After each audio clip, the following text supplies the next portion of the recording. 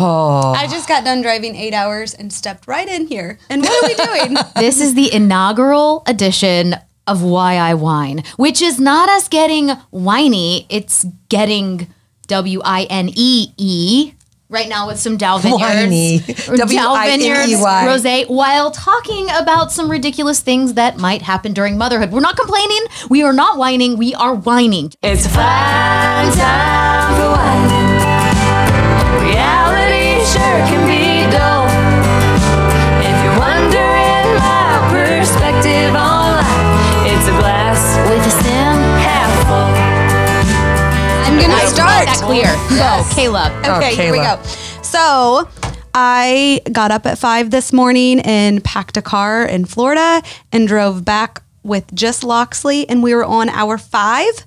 And we just stopped. Like I nursed her, we changed the diapers, and I was like, all right, we're on hour 5. I'm going to give her a sandwich. I had a peanut butter sandwich for her, and I thought, and I won't have to make any more stops. Like I'm just going to beeline it to Nashville. Smooth sailing.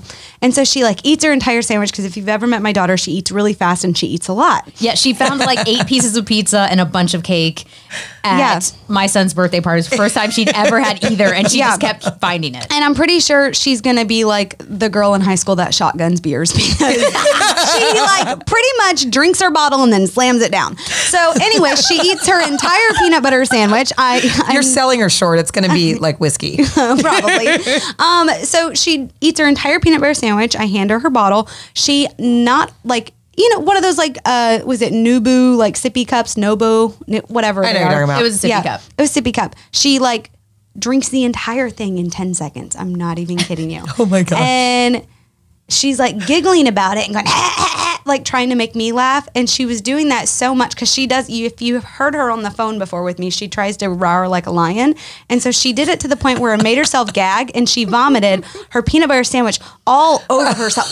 The entire thing of milk. I mean, she was just covered in milk and peanut butter sandwich. And I'm in the middle of Alabama in a thunderstorm, and there's nowhere to pull over.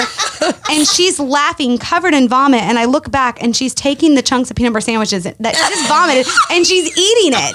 And I'm still delicious, Mom. I'm this is not happening. Oh my God. I couldn't pull over for about 30 minutes. And then when I did, her hair was covered. She cleaned it all up? No, all the chunks were gone. Well, at least there's that. But she was so soaking wet. Oh gosh, guys. It was a moment. Brutal. It was. And so, it was freshly ingested, so it probably hadn't gotten there wasn't that acidic. Taste. It wasn't the acidic smell either.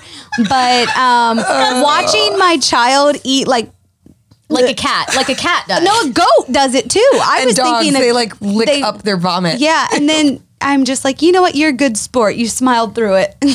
Wasn't this after you told me another story about how she grabbed a toilet brush and ran all over the house with it? Okay, so yes, this is my other story. So I was solo with Loxley in Florida for a few days, and I just wanted 5 minutes to go to the bathroom. Just shame on you. Just 5 minutes. Sometimes you need to camp on the toilet. I just wanted to be on my phone for 5 minutes. Yeah. And so I gave her a little play area. I closed the bedroom door, and then I just had the bathroom door open so that she could come through the bedroom and whatnot. And did she want to play in the bedroom and watch CoComelon? No. Did she want to sit at my feet? Yes. And so she comes in there, she grabs the toilet brush behind the toilet and goes running out. And I'm no, it's disgusting. It's a toilet brush.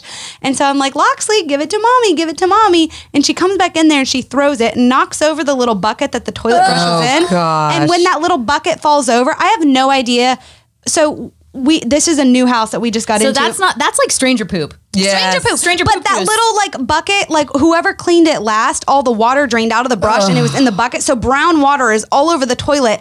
And so she is starting to walk towards it. And so I'm not lying. I took my foot and knocked her down. And she didn't cry, so we're okay. And just so I could hurry up and finish my business, I threw a bunch of toilet paper down on the spilled funk area, and then I had to clean up somebody else's poop water from the bucket. So, you can't just. Sometimes your mom, you just need to take a number 2. Yeah, I just wanted 5 minutes without having to look at someone else's number 2 juice. So those are why I whine. All right, cheers to that, ladies. Yes, cheers. Cheers. By the way, can I just tell you? I think ones, all right? my pediatricians hate me because every time I go in, I steal 2 emesis bags from their I don't even know what that is. They're those blue bags that kind of like that you can collapse and you vomit into them, yeah. and they're like sturdy around and I keep a stack of them in my car door. So anytime we're on a road trip, if somebody's like, "I'm car sick," I'm like, and I fling. I have those from my pregnancy with Loxley, with how much I was throwing up. I can't even tell you how many times we've used them, and not even like nobody's actually puked in it. It's just been like, "Oh, I'm feeling car sick" or whatever.